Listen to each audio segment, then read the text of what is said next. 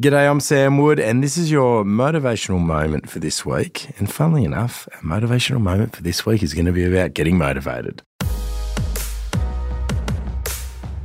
No matter how many questions I get asked, it still comes back most of the time from people that are struggling to get into shape. Not, Sam, what exercise to do, not, Sam, what foods to eat. Sam, how do I get motivated? Now, there's a truth in the answer, not to, burst people's bubble, but there is an element of truth in the answer that you can't rely on motivation, or you can't just try and find motivation. If that's your secret source to success, then you're doomed. And I don't say that, like I said, to burst your bubble, but there's an element of truth to that there does need to be some action and some accountability and some intrinsic motivation come from within to get you long-term success by getting into the habits that you do over and over again consistently to give you the results that you're saying to yourself you want. However, there are some really practical little tips that I give people that do help them with that day-to-day motivational consistency. Number one is reconnect with your why. Not why does that person do it, not why does that other person do it. Why is this so important to me? Because I want to be a good role model to my children, because I know if I don't lose weight or don't take care of my health, something bad could happen. You need to have a powerful, strong why, and equally as importantly, you need to be connected to it. There's no point thinking about it 4 years ago and then putting it in a drawer somewhere and never revisiting it. You need to put it somewhere where it's going to stay front and centre and you're going to stay connected to it. Your why explains to you why you want to do something. The second one, self-talk.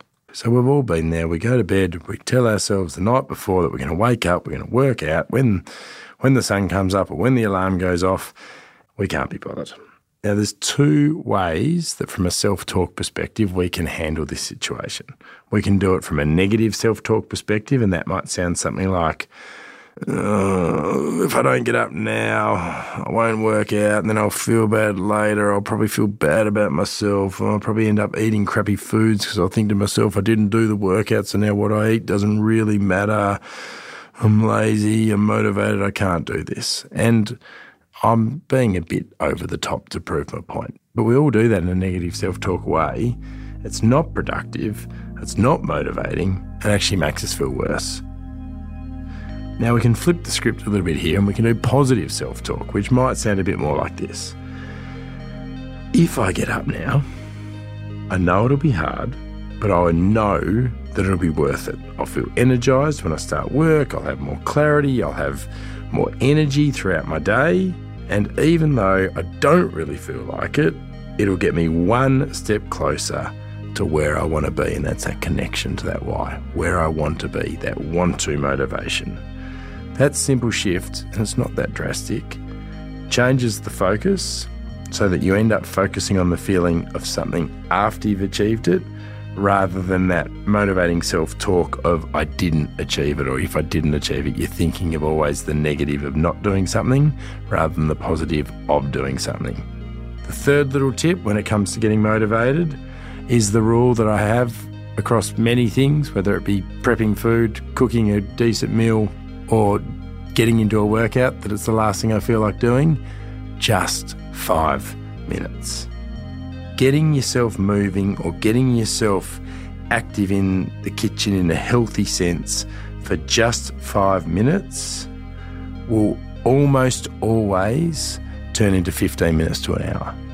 You've just got to get the cogs turning for that first 5 minutes, because that is the hardest part.